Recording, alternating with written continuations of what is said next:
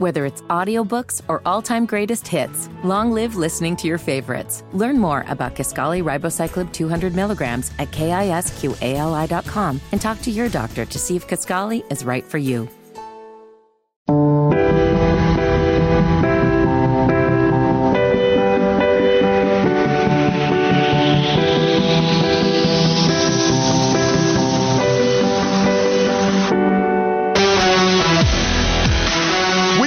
Folks, on a Thursday, this is the Wes and Walker Show, Sports Radio 92.7 WFNZ. We are almost there, folks. It's almost Friday, but we're here to entertain you today. Keep the text coming on the FanDuel text line, 704-570-9610. We are loving the responses and the engagement. We try to reward you guys either by answering it in the text or reading them online. Follow us online as well. Hit that follow button on the WFNZ Twitter and Instagram at WesBryant_72, at Walker Mail, at HTB_Josh, and most importantly, at Wes and Walker on Twitter or X, whatever is your preference. Walker, you got something over there? Well, the theme of the show has been comparing all of us to basketball players, but now we have shifted into making fun of me and what I would look like as a basketball player. My plan, it backfired after asking what Fitty would be as a ball player, and now everybody's focusing on me. I like Brian writing in on the FanDuel text line, though. Walker is Cody Zeller, not the most athletic person, but when it's time to punch in, he does the damn thing, and he shows his toughness. I have a better hairline than Cody Zeller, but mostly I agree with that, and I appreciate it. Last thing, too, Colin liked that one. So last thing I'll say, I'm working on a player-hater comp for me, where I will be comparing myself to some of the players that have been listed here today. And just a little teaser, instead of Keith Van Horn, I'll compare myself to Keith Blandhorn. And so I got more of those lists coming up a little bit later on in the show. You're not going to want to miss me making fun of myself with your help involved. So, all right. There you go. So with that said, now it is time to go to the campus corner. Hang out with me, won't you? You get some chips, something to drink, and we can hang out on the corner, campus corner. Hit the little sundries and all that. We can hang out on the corner. That's right. At college. Yeah, now. We're not hanging out on the real corner. We're at the college corner. Okay. All right? Hitting the sundry, watching the students go by. It's almost sundress season, if we were in college. Mm-hmm. All right, so talking about the South Carolina Gamecocks and the season that they've been having. And they were off to a roaring start, reached as high as number 15, but have lost their last two basketball games. In South Carolina, when you look at their March Madness resume to this point, they are number 58 in the net rankings. They dropped 8 spots. Then their net evaluation tool, we just talked about that one as well, so my bad, got a little confused there. But despite going undefeated in quad 4 games this season, the victories over Vanderbilt and George Washington pulled South Carolina down in the latest net rankings. The previous quad 1 wins over Tennessee, Kentucky, and Grand Canyon still boost their resume, despite dropping to 3-3 in that quadrant after the loss to Auburn. And then South Carolina remains undefeated against Quad 2 and Quad 4 teams and had its second loss to a Quad 3 opponent, LSU, where they are now 4-2. So do we think that South Carolina can keep this thing in the road, or the wheels starting to come off, or the talons starting to come off of the Gamecocks? I was looking at Ken Pom, too, with South Carolina and where some of these teams ranked when we were going with net rankings and all of that. And you can subscribe whatever you want to here with some of these rankings and the advanced metrics.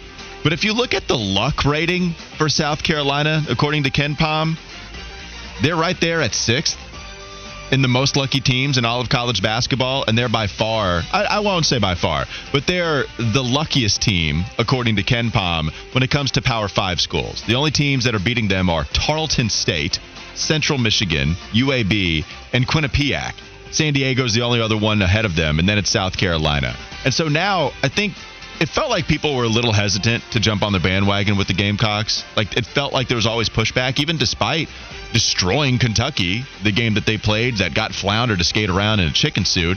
After that, like, all right, still no love here. And yet here South Carolina is starting to, wheels are getting a little rattly. They're still, to me, a team that could make some noise in the NCAA tournament, but Yeah, man, I guess South Carolina's proven that luck ranking to be a little true here with the way they've been looking. Fitty, what are your thoughts on the Gamecocks? Can they keep this thing straight and finish strong?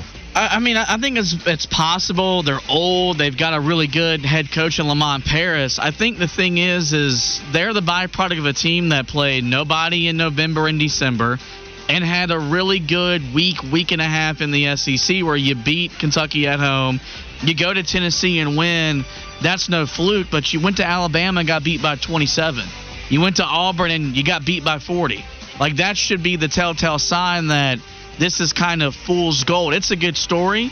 It's fun seeing that fan base energized in the men's basketball team with all the success that the women's team has had over the last decade. But I never bought in that South Carolina was a legit contender to win the SEC regular season or be a team that's going to be playing deep in the NCAA tournament. All right, well, their remaining schedule, they are at Ole Miss, at Texas A&M. Then they got a couple of big opportunities to get a rematch with Tennessee at home on March 6th. Before that, they will take on the University of Florida before finishing at Mississippi State. Last night in ACC action, the Duke Blue Devils took down the Miami Hurricanes 84-55. Boy, it is bad in Miami right now. They are getting rocked week in and week out, but they come out and get the job done, and the Blue Devils are on a roll now. Let's hear from Jon Scheyer about what he disagrees with as far as the perception of his team goes.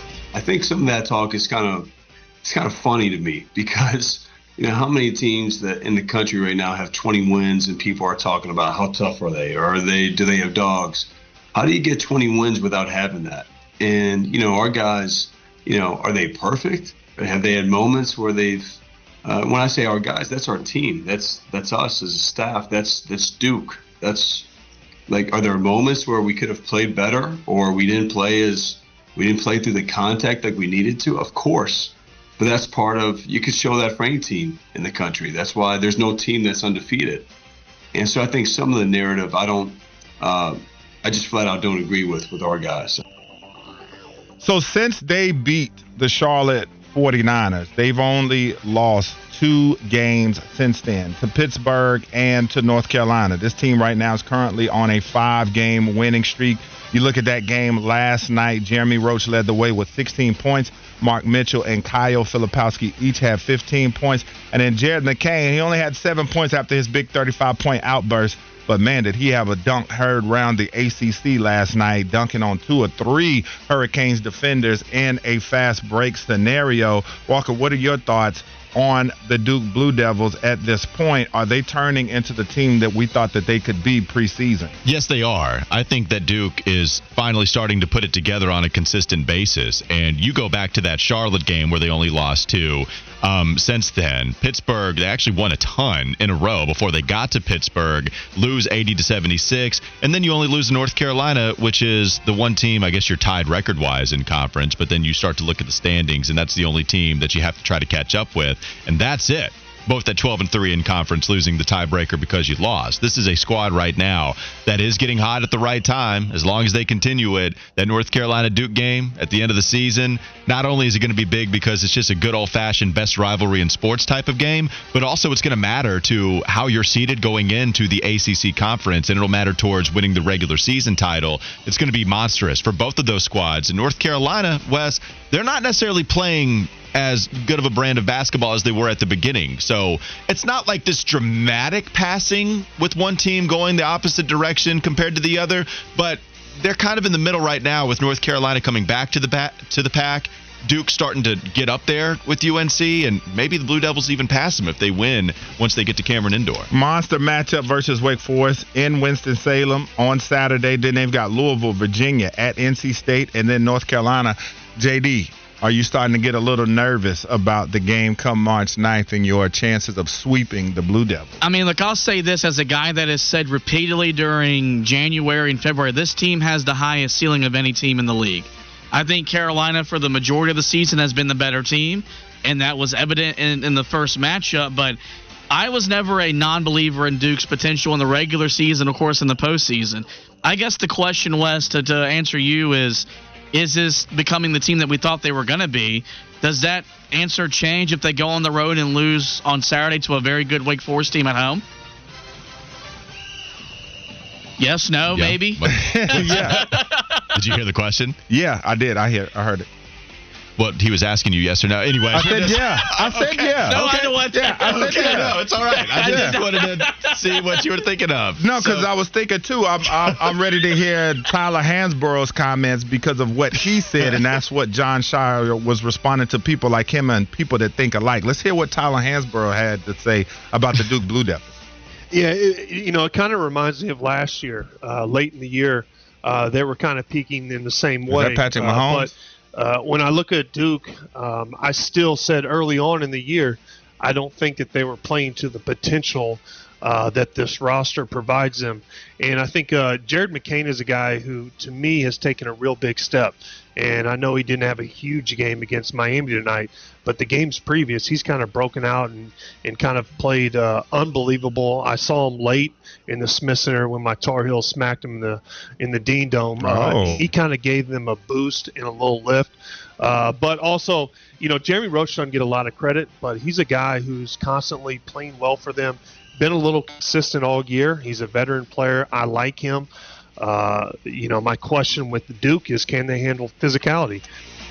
Man, so that's exactly what Jon Scheyer was talking about. But they've been 16-2 since that Charlotte game on December 9th. I think that they can, and I do, in fact, believe in this Duke team. Walker Mail, before we get out of here on the campus corner, Memphis and Charlotte. Tough one last night for the 49ers. They shoot 43.5% from the field, but they go down, and they go down hard to Memphis. What were your thoughts on the game last night? Well, the second half got away from them, and they played well enough in the first half to give themselves a chance, but at the end, they just couldn't get any rebounds, and that was a big issue for the Charlotte team rolling in. I think that was the thing people pointed to right at the beginning, saying, hey, this is something you're going to have to worry about. I mean, Wes, it's terrible.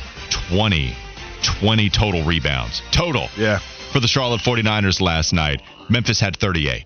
The Tigers almost doubled their total on the boards. And you look at Lukai Patterson, 0 of 5 from him in 15 minutes of play, getting in foul trouble. Fouls, yeah. Terrible. Just a terrible performance from Lukai, who matters a ton to this team's success and would not be in this situation without him. But it was a terrible game for him last night. Really like Deshaun Jackson, but and 9 rebounds for him, just not a lot of production elsewhere.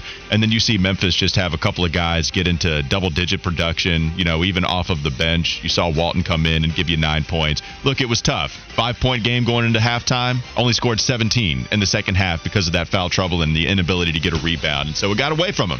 Second half got away from him. Memphis, desperate need of a win here because of Fitty's guy, Penny, might being ousted if they aren't able to get to the NCAA tournament. That's a good win for them, and it will go a long way. Also, did you think there was some home cooking going on? Memphis attempted 14 more free throws than Charlotte. It was a 25-11 discrepancy. It was the largest minus margin for Charlotte this season, and the 11 free throws, the lowest mark since December 5th of 2023. The problem is, if we want to continue to talk about physicality, like Memphis was just getting all of these rebounds. Maybe there was a little home cooking, but not enough to matter. I mean, they got beat by almost 30.